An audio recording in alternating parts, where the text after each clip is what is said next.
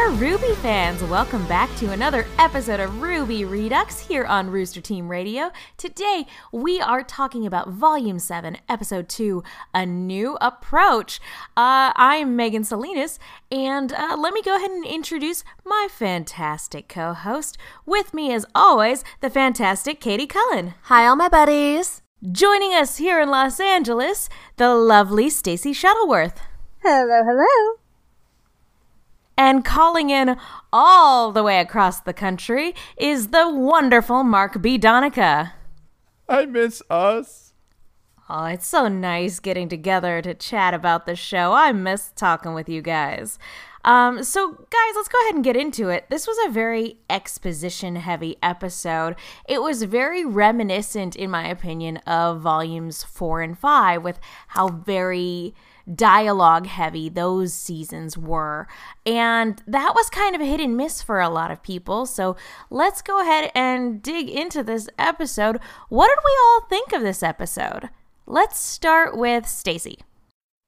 I like exposition to an extent. I like the world building bits where we kind of have quiet moments to start taking in what we're going to then be seeing in action through the rest of the season. And I think that RWBY has historically done a pretty good job of, yes, sometimes doing some big info dumps, but then seeing how that info dump actually plays out and affects our storyline always pays off in the end.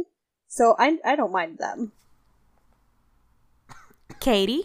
You said that not everyone was super fond of 4 and 5, and people are allowed to be wrong. I personally really do enjoy when Rooster Teeth does exposition and exposition-heavy stuff, especially in RWBY, because they've kind of cornered the market on this. They're very, very good at fitting their exposition in with their story and making it feel natural. When we have gotten the exposition dumps, such as World of Remnant in the first couple of seasons, and the massive, by the way, here's your backstory delivered by a genie episode, they felt natural, and even though those were pure exposition, those were still fun to watch. For now, the way they're integrating exposition actually makes a lot of sense with the way that the world is set up. When you run into someone you haven't seen in a while, when you're trying to get on the same page, you want to give a sit rep, you want to get a sit rep, it makes sense that they want to do this.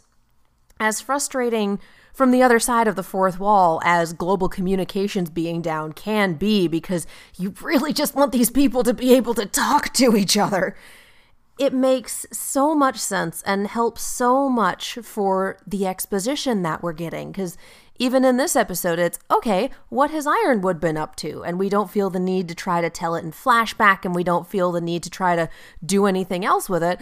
We have a couple of characters who haven't seen Ironwood for probably the better part of a year, or whatever the timeline has been since the end of Season 3.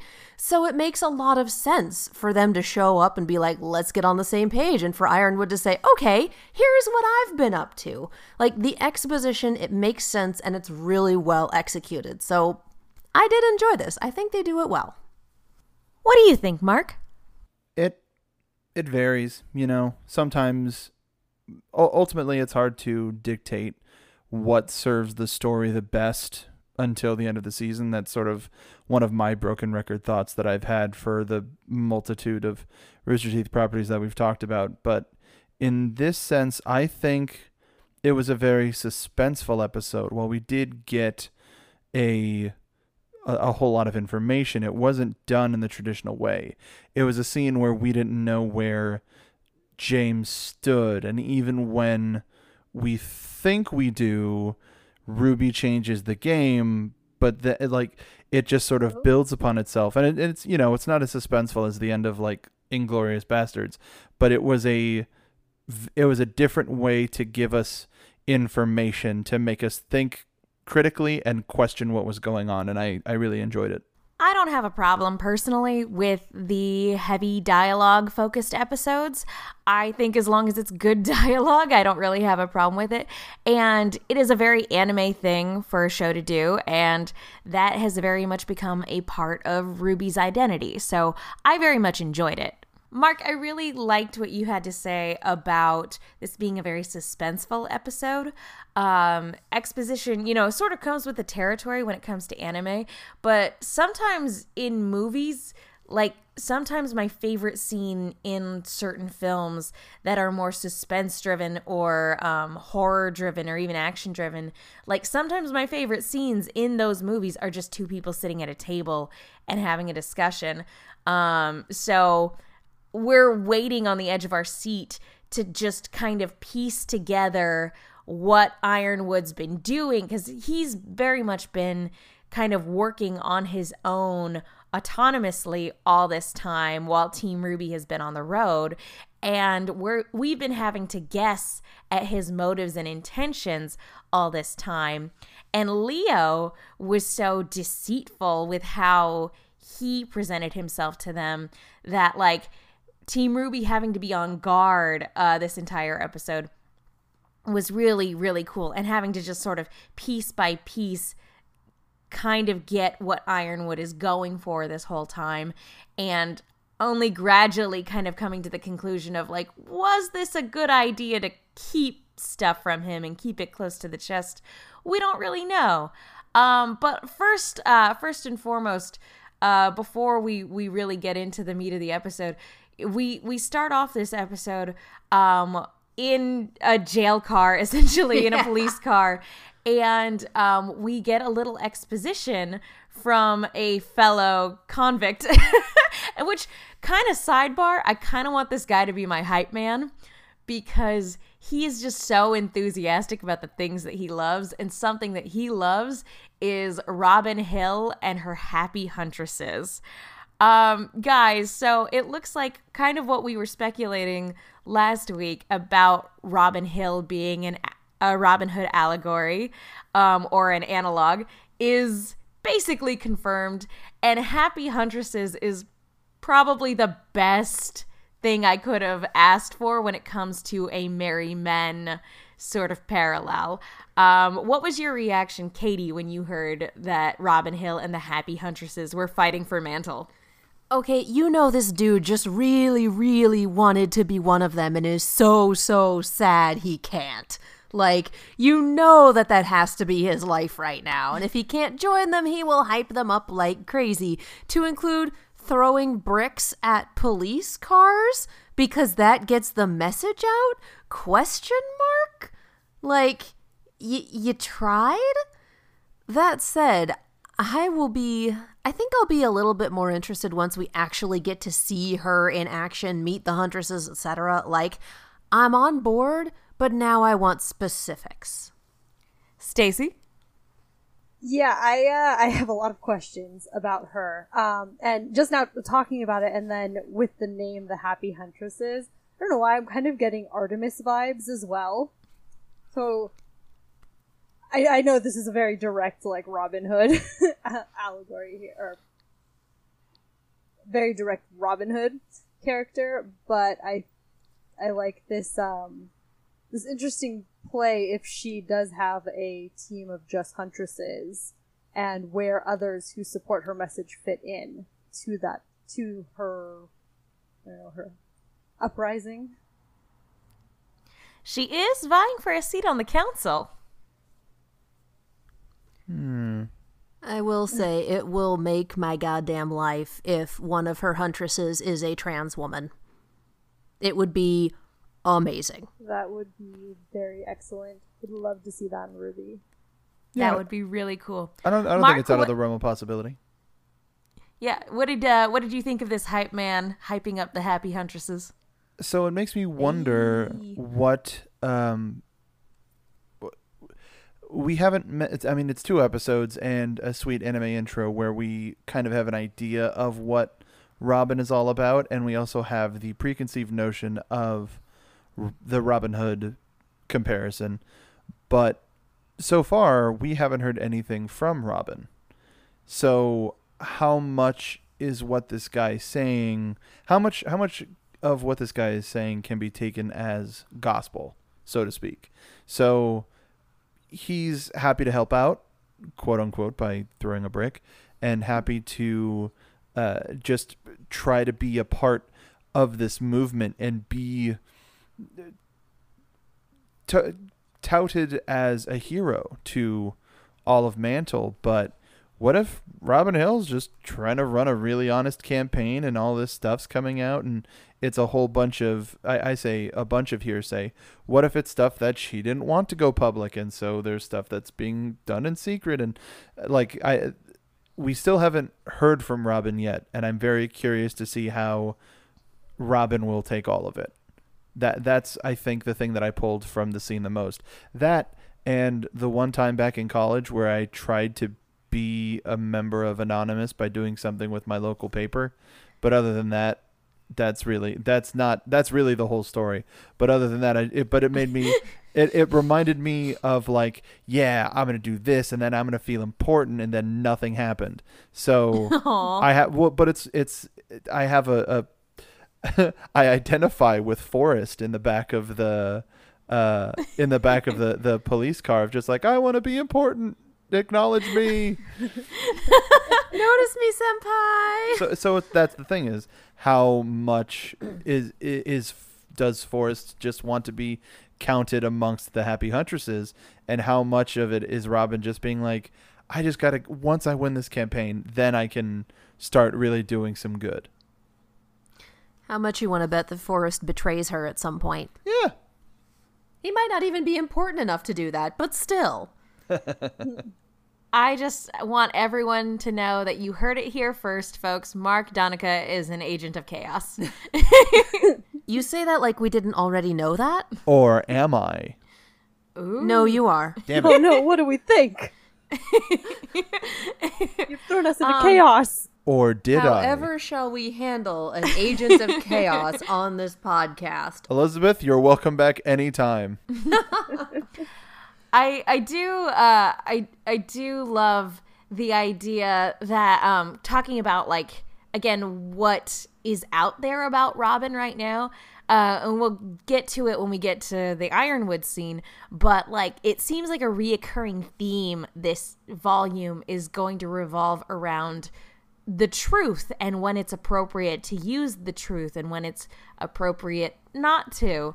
And so the idea that Robin Hill may have something to hide, or maybe is doing the opposite. Maybe she and Ironwood, without realizing it, are actually actively working towards the same thing, which is like full transparency in Atlas. So it'll be interesting to see what type of leader she is and what her approach to the truth will be.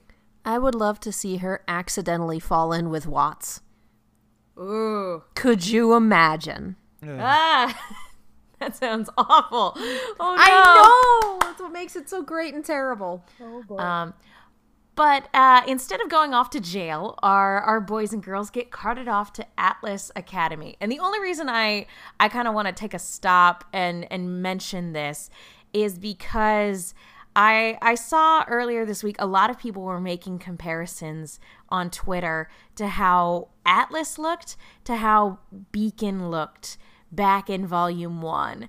And the general consensus on Twitter seemed to be just frickin' bravo to Crew B for how much, one, that they're capable of in the new engine, and how far they've come in terms of their asset animation. Because Atlas Academy looks gorgeous. And so, yeah, just shout out real quick to Crew B and everybody on the animation team, because y'all have come a long way, and it's incredible. Did anybody have any particular thoughts upon seeing Atlas Academy for the first time? Let's start with Mark.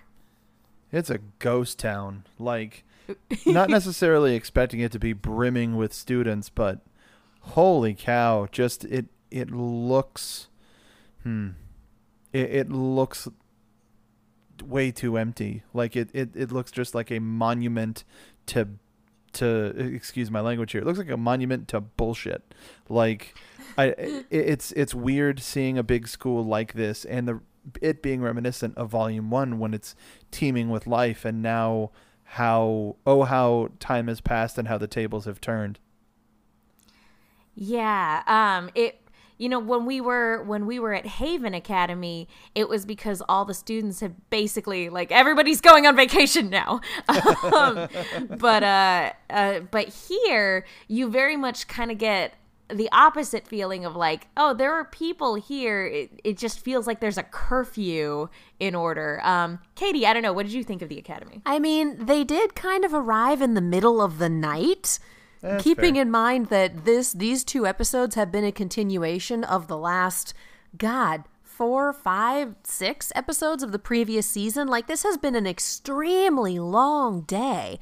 So, no, I wouldn't be surprised if there was a curfew in place for a military academy, and they're getting this tour at like 11 o'clock or midnight after everyone else is like in rooms, lights out.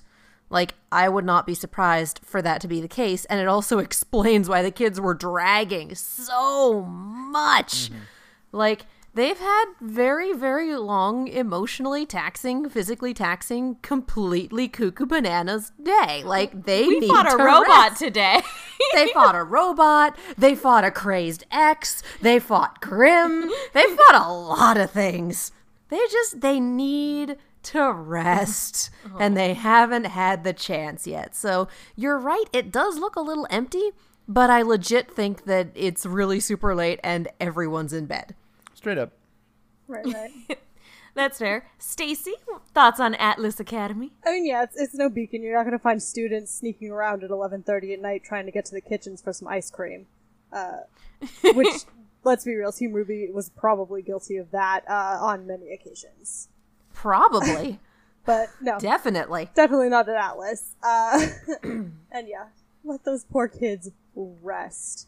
Atlas looked strict. It looks like a military academy. It feels like it. Which, for as uncomfortable as our kids were going in there, it was an interesting contrast to see even like Winter and Penny how at ease they were, and the Aesops how at ease they were in this setting. When to us and through the eyes of Team Ruby, it's a very unwelcoming place. Yeah, it's cold and it's sterile and yeah, a lot of hard edges.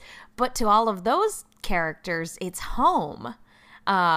So even though it's got like this cold, detached interior, like you see Penny bouncing around and like so energetic and full of life, those two things kind of seem to be at odds a little bit. But yeah, let's get to speaking of Winter, we get a sisterly reunion that we've literally been waiting years for, guys. It has been years since Winter. She was in the Weiss short at the beginning of Volume 5, but it has been years since we've seen Elizabeth Maxwell on screen again, and it's just so good to see these sisters reunited. Mark, what did you think of finally getting Winter back in the show proper? I liked, even though Penny is our robot companion, Winter so far has had the most does not compute sort of a moment, but it's nice that we had that sort of a tag of their relationship back in the Weiss short, and I would say it's kind of coming full circle of the I can't always be there to save you, and I think there's going to be an even bigger moment later in the season, but it's just nice. It's just plain nice. Yeah, I agreed. Stacy? Yay, positive family relationships. This was so sweet, though. And is it weird? I think it was even sweeter because Winter was in the middle of scolding her, was like, honestly irritated as all get out that Weiss was so reckless. And we just have Weiss, no, I'm just glad to see you. Aww. And sometimes that's enough. Oh, sorry. I definitely read that scolding as less I'm mad at you and more you could have died and I never would have known. The sort of anger that comes from you scared the living hell out of me. Why did you do that? And this is our first of 2 big hugs this episode, and it's nice. Hugging is good, guys. Hugging is good. Hugs are nice. Hugs are nice. But yeah, I mean, Weiss left. She left home specifically to, like, she's been trying to find her sister for a good long while, and at one point when she was kidnapped by bandits, she was like, well, my sister will come and save me. And it's only after kind of getting told that no one's coming for you that, like, she realized how alone she was until she back up with Team RWBY. So this moment, first of all, it's great just to see Winter, like, look at other Atlas soldiers and be like, hey, you're treating our guest very disrespectfully. You have 8 seconds to rectify that, and I've already started counting. That was really sweet. And same, the interruption with a hug is always something that gets to me in shows. So it was great to see. So real quick, before we get into, like, the real meat of the episode, which is this big conversation with Ironwood and his plans for the future. Before we do that, I just want to say thank you really quickly to everybody who's gone to iTunes to rate and leave a comment. We love hearing from you, and it's such a joy getting to talk about this show again, and it's a joy getting to hear what you guys have to say about it too. So it really means a lot if you go to iTunes and you do all that cool stuff, and that makes us more searchable on our new platform. It would really mean a lot to us if you took the time to go and do that. And yeah, if you do, we'll give you a little shout out on the show. We don't have any new ones from last week, but guys, go do that, and we will shout you out on the show. And something that's also a lot of fun is we have a Discord that we keep in contact with a lot of the Rooster Team community, I guess we could say. They're a lot of fun. There's fan art forums. There's, stuff to talk about RWBY. There's a lot of cool stuff. And the stuff that they come up with on the Discord is all sorts of bananas and so much fun. So yeah, go to iTunes, go to the Discord, join our conversation. It's so fun. And we can't say thank you enough. So thank you again, you guys. You guys are the best. All right, let's talk about Ironwood. So guys, Ironwood, I don't know about you, this is not at all the way I was expecting this interaction, this final, this face-to-face that we've been waiting for a long time. This was not at all the way I was anticipating it to go, because one, he has told Winter and Penny and the Aesops about the existence of the relic and about the maidens. And it looks like Ironwood's entire plan revolves around full disclosure about literally everything he knows about Salem, which probably isn't everything based on, what we learned last season. But it's still, it's still a lot more than the kids knew going into the previous season. So, what did you guys, did this surprise you? Let's start with Stacy. I thought it was very jarring that his attitude was completely opposite of the picture that has been painted for us over not only throughout the first episode, but last season too. Of this deeply paranoid man who was retreating into himself, didn't trust anybody. And then we get here and no, he's very open with his team. It was surprising to me, and it makes me very nervous. Same. And also too, talking about the how everybody's been saying he's paranoid and cold and heartless. He gave them such a warm reception. You really do get the sense that he's felt lost and alone for a long time. And so, yeah, this whole reunion was very, very surprising and also kind of heart-wrenching in a way. Katie, what did you think? He's only fascist from the outside. How dare you? How dare you talk about Ironwood? Let's be real. When you start in Mantle, it looks pretty dang fascist. And then you go up there and you just see this man is really, really tired. He needs a hug and a vacation and probably a couple of stiff drinks. He can get 2 of those from Crow.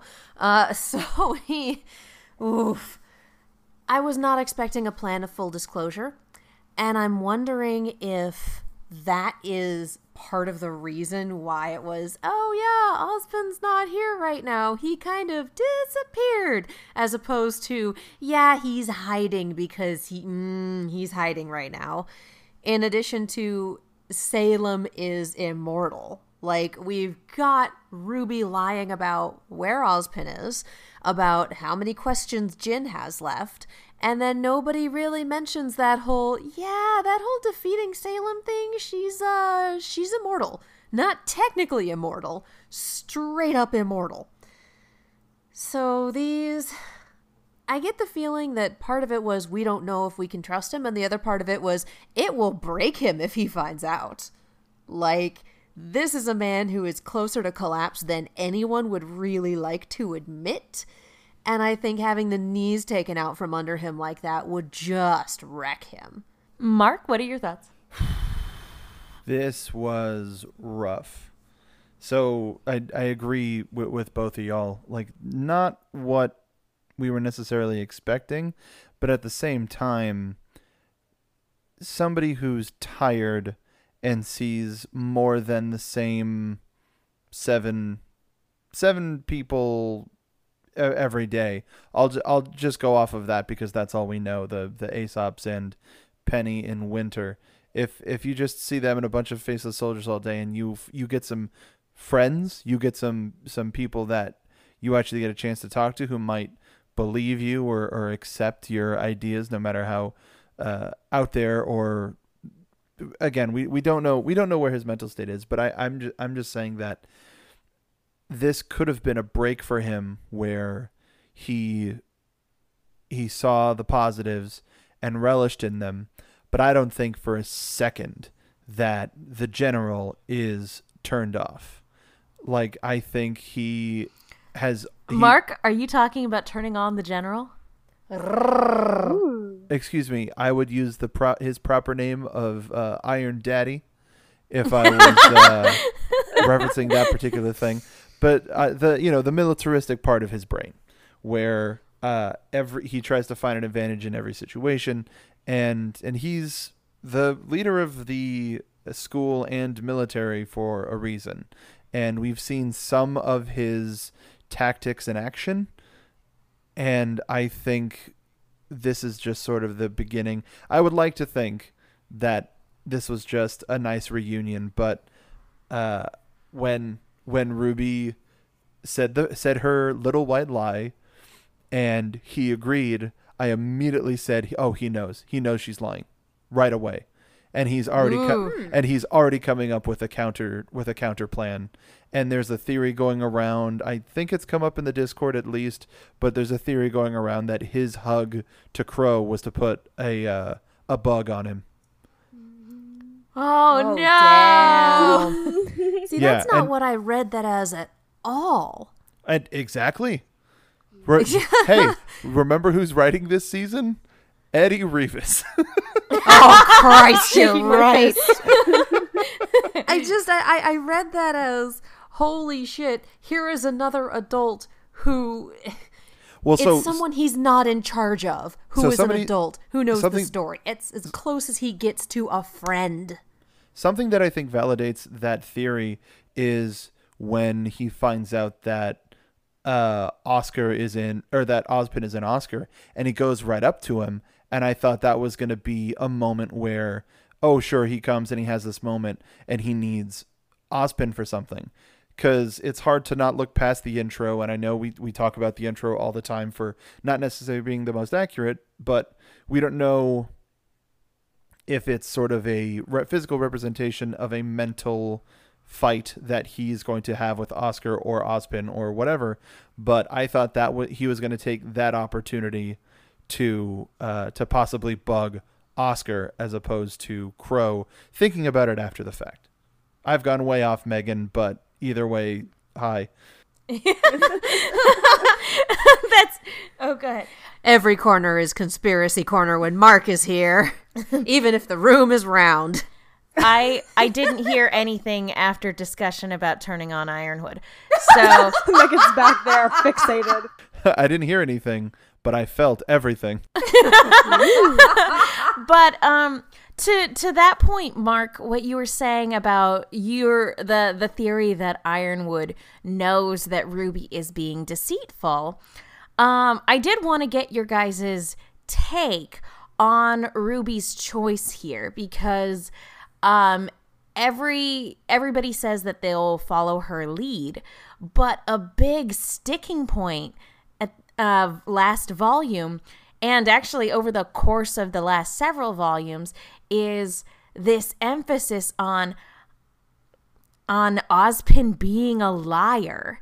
And we know that, like, again, if we're looking at the Wizard of Oz parallels, that the wizard is a liar. That is inherent in the source material, and it is inherent to his character.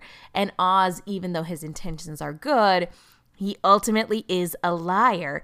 And that lost the trust of a lot of people over the years. And the lack of, transparency definitely led to a lot of people being kind of, what's the word? When they were hit with the truth, they were completely sidelined by it. And so it's interesting. There was a bit of fan art I saw going around after the episode dropped this weekend. Louise Stonehill at Stonehill on Twitter posted a really cool bit of fan art of Ruby holding on to the Relic of Knowledge, and with an incarnation of Ozpin standing behind her, and they're standing back to back together. And this person posted, how does it feel to be like the heroes in books? And that is what Ruby has always wanted to be, when she first started this journey. And now she is ostensibly the protagonist, and ultimately is making a very similar choice to someone who, as he claims, has made more mistakes than any other human on Earth. So in terms of choosing to be very careful with what they disclose to Ironwood, is this a good strategy? Is this a bad strategy? Is this going to backfire on them? Or are they right for being careful? Let's start with Katie. Yes, they're right for being careful. I'd say it's a good strategy, and it's absolutely going to backfire on them. This is Ruby. Like, that's how this show works. That's just how the show works. Like, I go back to, yes, you make these decisions partially because you're still not sure you can trust him, because oh boy, did you get suckered by Leo getting pulled in, and you can't guarantee that Ironwood hasn't done the same, and partially because, yeah, they already pointed out, even when they were just looking at the projections in the previous episode, he looks tired, and we all saw Crow, who was stupidly loyal to Oz, go utterly to pieces when he found out bits of the truth that he did not already know. So let's not do that with Ironwood, because Crow wasn't running a country at the time, and Ironwood definitely is. So I can see both sides on both reasons for that decision, why not to tell him that. Again, with the lamp, don't tell him there are questions left, he'll use them, and we already know how do we beat Salem? You can't, or how do we destroy Salem? You can't, is a thing, and then a waste of a question. Like, I can see why she did what she did. I agree with the motivations, but of course it's going to come back and bite them, because that's how Ruby works. You bring up an excellent point of pulling up Ruby's track record and how much it's broken my heart. So, good point there, Katie. Stacy, what do you think? I mean, this was one of Ruby's biggest forays into being a leader, as far as the impact that it has on the larger plan and the larger state of the world. And having so much information and so many things being thrown at her over, over the past volume, over the past, couple days in her case, I do not blame her in the slightest for being very guarded with this information. Very interesting, A, the way that she worded it, and B, the way that everyone kind of reacted to it. I feel like that may cause a little strife. However, I don't think anyone was really sure about fully trusting Ironwood yet. So still nervous. So I don't blame Ruby for being nervous. And Mark, since you initially brought it up, I'm guessing that you're like, no, you're in the right, kid. You keep that close to the chest. I think it was wise to not show their cards. Like, I agree with everybody else. Do I think it's going to bite them in the ass? Of course, but I don't think it's going to have any long-lasting ramifications. Because I think, in a similar vein, James was ready for the eventuality that he may not be able to entirely control the situation like he wants to. And as we were talking, I just came up with another crackpot theory that Ruby's sign of trust, a sign of trust from Ruby was to sort of, quote, confirm the information that James already knew about the lamp. And so James, in kind, knowing that she wasn't telling the truth, so from a line a little bit later, James says it's time to get your weapons up to Atlas quality, whatever, blah blah blah. So they have a manufactory, and it's sort of a military factory, whatever. It could be a 3D printer, who knows. The lamp that Ironwood gave Ruby isn't the real lamp. Ooh. I mean, the thing that we know about the Staff of Creation is that it's here somewhere. And what if he used the Staff of Creation to create a fake lamp? Oh my god. So that he can have here, all right, kid. And so that could play into either or of Ruby goes to use the last question, proving that Ironwood was right, or they don't have any questions left, and so it's just a bauble. And so by giving her a fake, then either way, it would play into his paranoia, and in parentheses, my paranoia. I think this is mostly your paranoia at work here, Mark. Can you blame him, though, with this show? I know plenty about paranoia. And I say that's awesome. If we have a moment where somebody tries to call upon Jin and nothing happens, holy shit, that would be amazing. Sorry for the spoiler later in the season, everyone. But to quote Katie from just a few minutes ago, this is Ruby. You are not wrong, my dude. You are not wrong. Oh, yeah. Wow. Do we have any other thoughts on the conversation between Ruby and Ironwood and sort of this whole full disclosure, but not really tactic that one of them seems to be taking, or potentially both of them? Something that I didn't get to say earlier is it didn't surprise me that I didn't find it weird that Ironwood told people, because here we are, a group of 9 that were told by an authority figure. So while he told them, we're following a group of kids that were told this thing by somebody in a similar situation. So it doesn't, brain. It makes sense to me. Raven didn't necessarily tell Vernal everything, but yeah, it makes sense. Yeah. Speaking of Raven, we get a couple other tidbits amongst this conversation. One is that the Staff of Creation is supposedly in the vault. Whether or not they've used it to create another false relic, that's another thing entirely. That's a big old question mark. But the Winter Maiden is stable, is the choice of words that they picked. Does that mean that the Winter Maiden is old, or if maybe she's in a similar situation to Amber? Well, they straight up said she was old. Yeah. The follow-up was no spring chicken, so the idea is that she's an older woman. She is in the winter of her prime. All right, hold on. I have to say this. I have to say this with a straight face. Go for it. Spring mating is a chicken confirmed.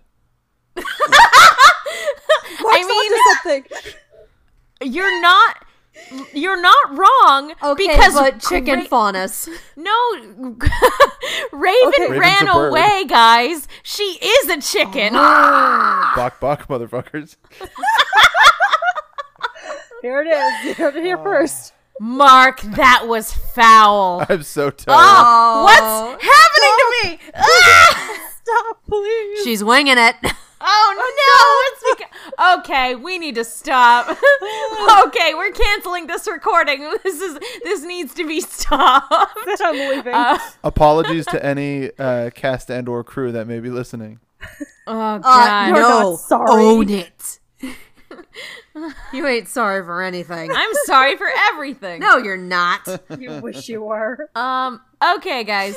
So that about does it in terms of the big everything that we discover from this. Oh wait, no, there is one more big thing, and that's restoring communication to the rest of the kingdoms With a satellite. Now, I guess the big question here is, if they manage to launch, are we going to have a moment where we are defending a rocket ship from a bunch of Grimm who are trying to stop it from launching? I'm just wondering if we're going to get, the climax to the movie Promare. The ship is trying to take off, we're trying to stop it, or there are bad guys trying to stop it. What a timely reference. Hey, it's coming back into theaters in December. Don't you start. Bravo. No, that was a legitimate comment. What a timely reference. Oh, okay. But I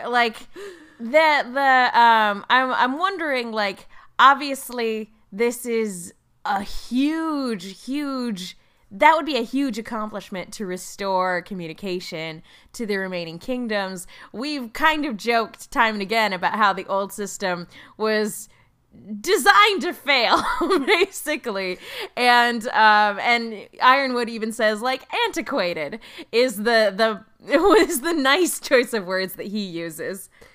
There's a technological term, or maybe this is just a term in life, single point of failure. Essentially, if any one thing goes wrong, you're hosed. The previous system was definitely a single point of failure system. It had to be a massive failure. The whole tower had to go down, but it did. Sadly, what Ironwood's planning is also a single point of failure system because it is a single satellite as opposed to multiple. But then again, one, how are you going to get multiple? And two, getting it out of reach of just about everyone, except for maybe a god deciding to return to Earth in the same way that he left it, it's a pretty solid strategy. So yeah, still single point of failure, but much harder to fail. Hey, he learned his lesson, but just one. Did he? Well, what I wanted to ask you guys, because this whole thing was sort of kicked off by the baddies making sure that everybody watching the Vital Festival saw something really upsetting. What if the plan isn't to stop Ironwood from reestablishing communications? What if the plan is to let him succeed and then take control of those communications, and instead of Ironwood getting to sort of break the news to everybody as gently as possible if instead they're like, and now we are going to go to our live feed from the Dragon Continent. Salem, would you like to FaceTime with everyone? Hi, everyone. I'm immortal, and I'm a destroy your planet. She is extra enough to absolutely go for that. But she is old enough to not understand technology. Are we ready? Can I talk? Did they see me? She like flips the camera to the other side, and you see like Emerald just like, no, just turn it around. And then Watt's just like, to the left, your other left. Thank you. This Yes, is it's why I pointed. left the Dragon Continent. Yeah, I have some tech rants for when we really talk about Watts in a little bit. But my main question about this, like knowing that there is a satellite that will be going into space, guys, let's I want to take a poll real quick, and we'll start with you, Mark. Can Grimm survive in space? I was about to say Space Grimm, like, because like if the Grimm are this sort of not necessarily an offshoot of I can't brain today. If the Grimm are a result of the two gods, the god of darkness and whatever, then I think it's entirely possible with the connection to the other planet that's somewhere in between, there could be a possibility for the creation of Grimm. And if this satellite is up in the air, then all of those thoughts of people calling concerned or everybody freaking out could possibly be not aired, and sound can't travel in space, but who knows? This is magic and anime, so if there's any sort of a possibility for those feelings to be broadcast from the satellite, then I think it's entirely possible that Grimm could show up.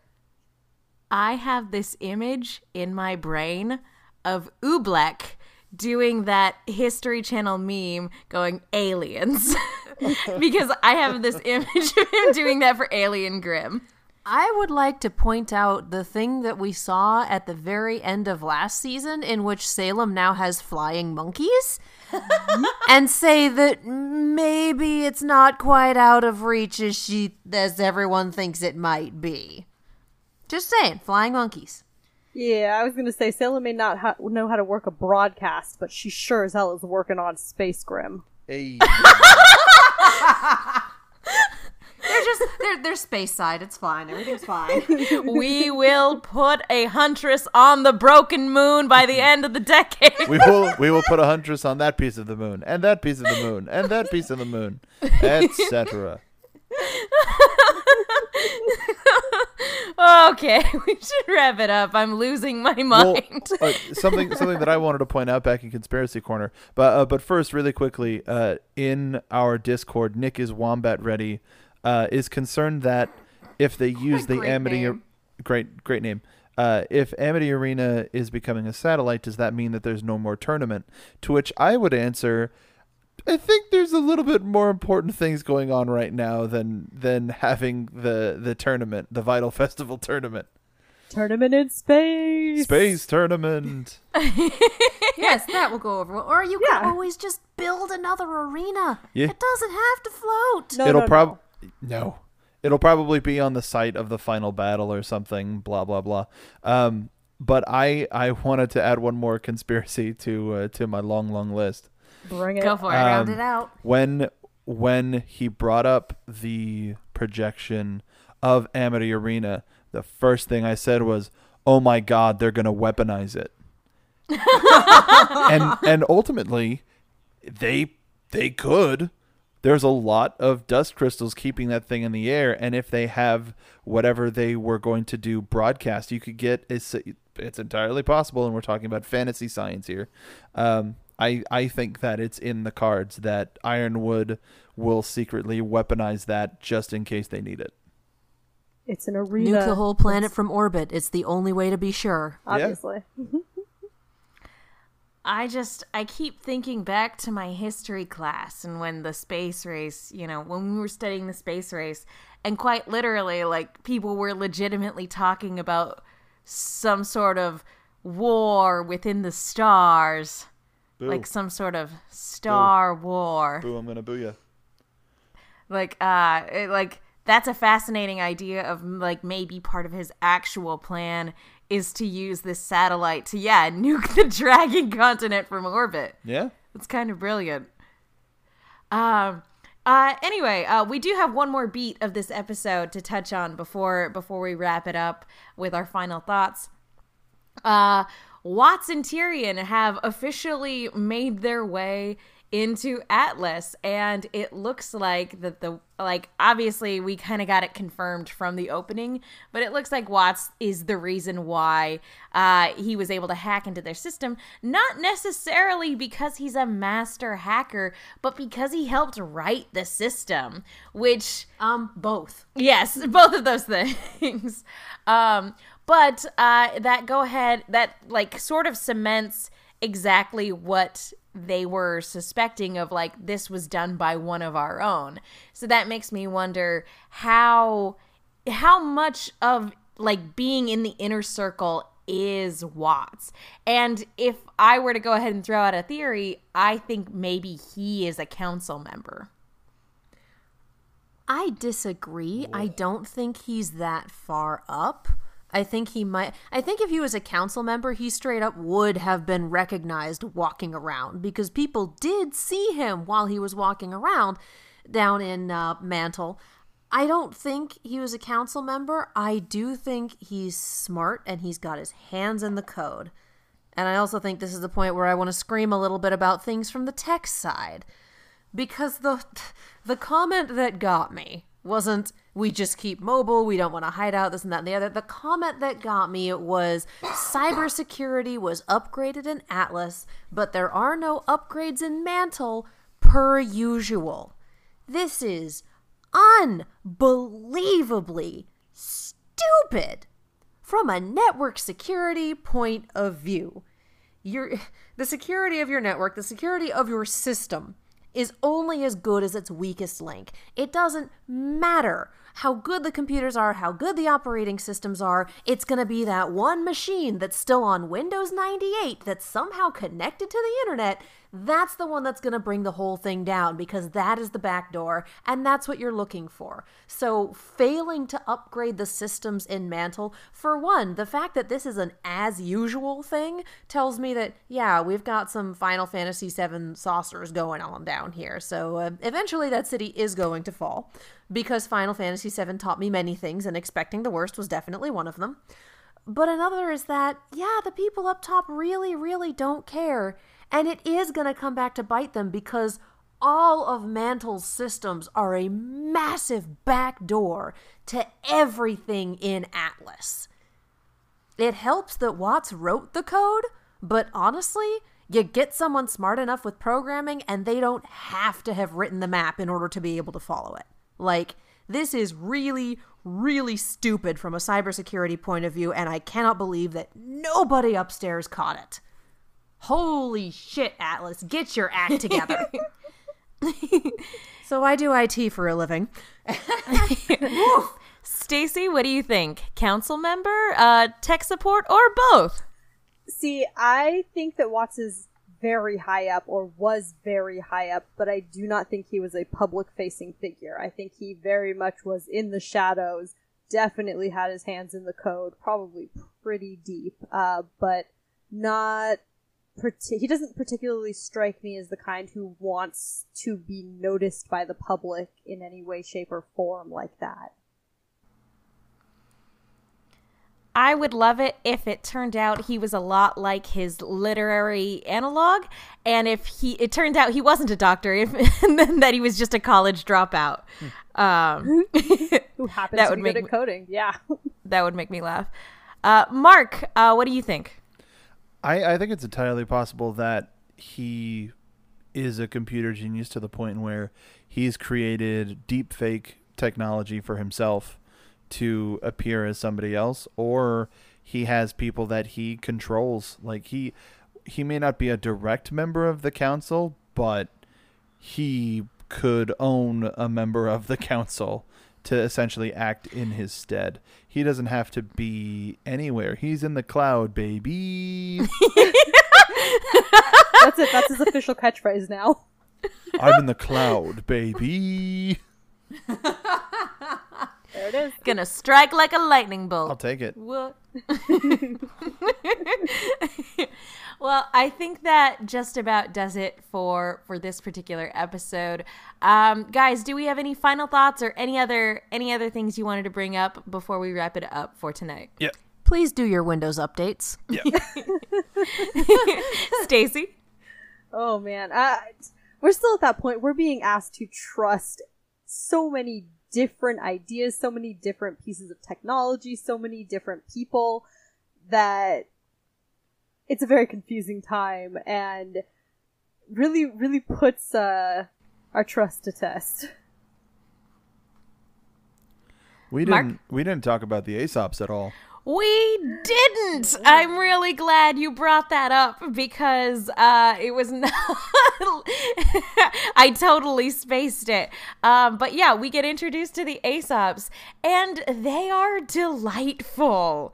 Oh my goodness. Mark, what did you think? So I wanted to thank Gigawatt Conduit in our Discord. I put up a thing in our first releases, which is sort of one of our spoiler threads about what people wanted us to talk to. And they, Gigawatt Conduit in particular, asked us to talk about the Aesops and their parallels and who our fave is. And so I'll extend that once I'm done. But I like we got just a little bit of each person, and what little we did get sort of gave a clue of which story they represent. And I think by knowing that assuming that they're trustworthy and they're, like we were saying last week, they're lawful good, I think that there can be a lot of, quote, fun and or antics to be had.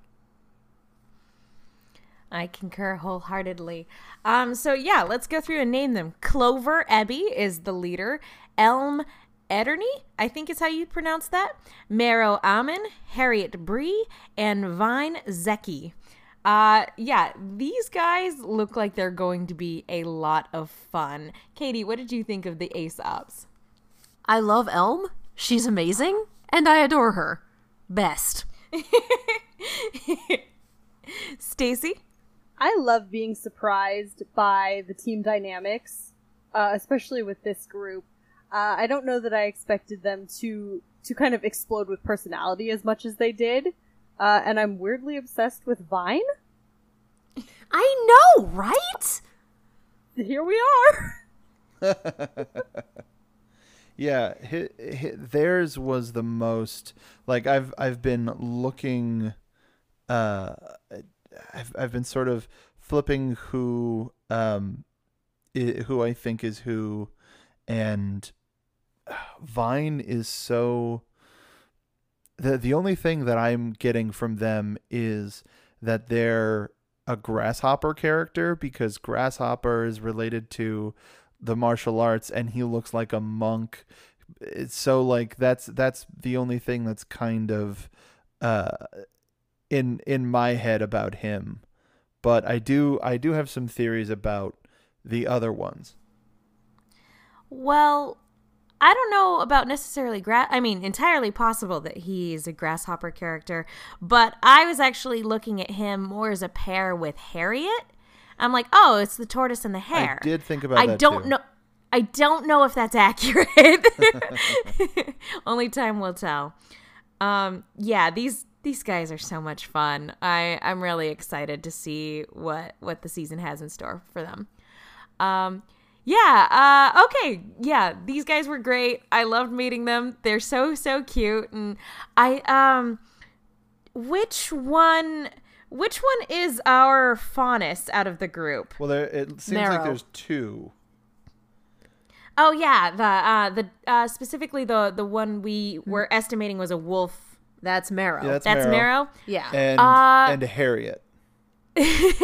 I think my favorite moment of meeting the Aesops was the moment where he was being soon dere and his tail was wagging. And it made me go, Mark, if your theory about him being a wolf in sheep's clothing is true, it's gonna break my heart. Because he seems like a good boy. It's a twist on the story. He's actually just really loving and sweet. Which gave me a different theory for him. Ooh. What if instead he's the boy who cried wolf? Oh. That's a thought. Or, to subvert the expectation, he's a sheep in wolf's clothing. And really, on the inside, he's just soft and fluffy. He's just a Yes. soft boy. He's a good boy. This is the content I'm here for. Ruby Redux, where we talk about soft boys. Yes. And Iron Woods. And Iron Daddies and turning on the General and all sorts of other fun stuff. Okay. I think that's it for the night. Any other final thoughts before we sign off? I think you just join our Discord, because there's so much more that we could have talked about that we'll just discuss with you directly. So make sure to join us there. Yeah, join our Discord. Definitely, again, leave an iTunes rating, comment. We love hearing from you guys. We will definitely give you a shout out.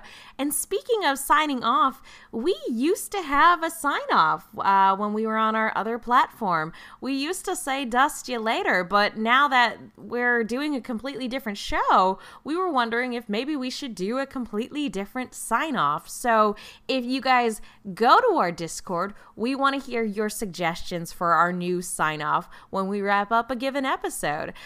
So yeah, without further ado, Katie, where can people go if they want to find you? You can follow me all over the social medias, as well as on YouTube and Twitch at Kiaxet. That is Kiaxet. If you like reaction videos to these episodes, they live on that channel. Stacy? You can find me all over the web at Stacy Shuttles. If you keep an eye on my social, I'm finally starting to plan a new cosplay. It may or may not be Ruby related. Mark? Oh, I don't know. That just got me real hype. I know, right? I'm so excited. So did all of the sheer adorableness of Nora in this episode. She was a flippin' champion and just comedy queen. Fantastic.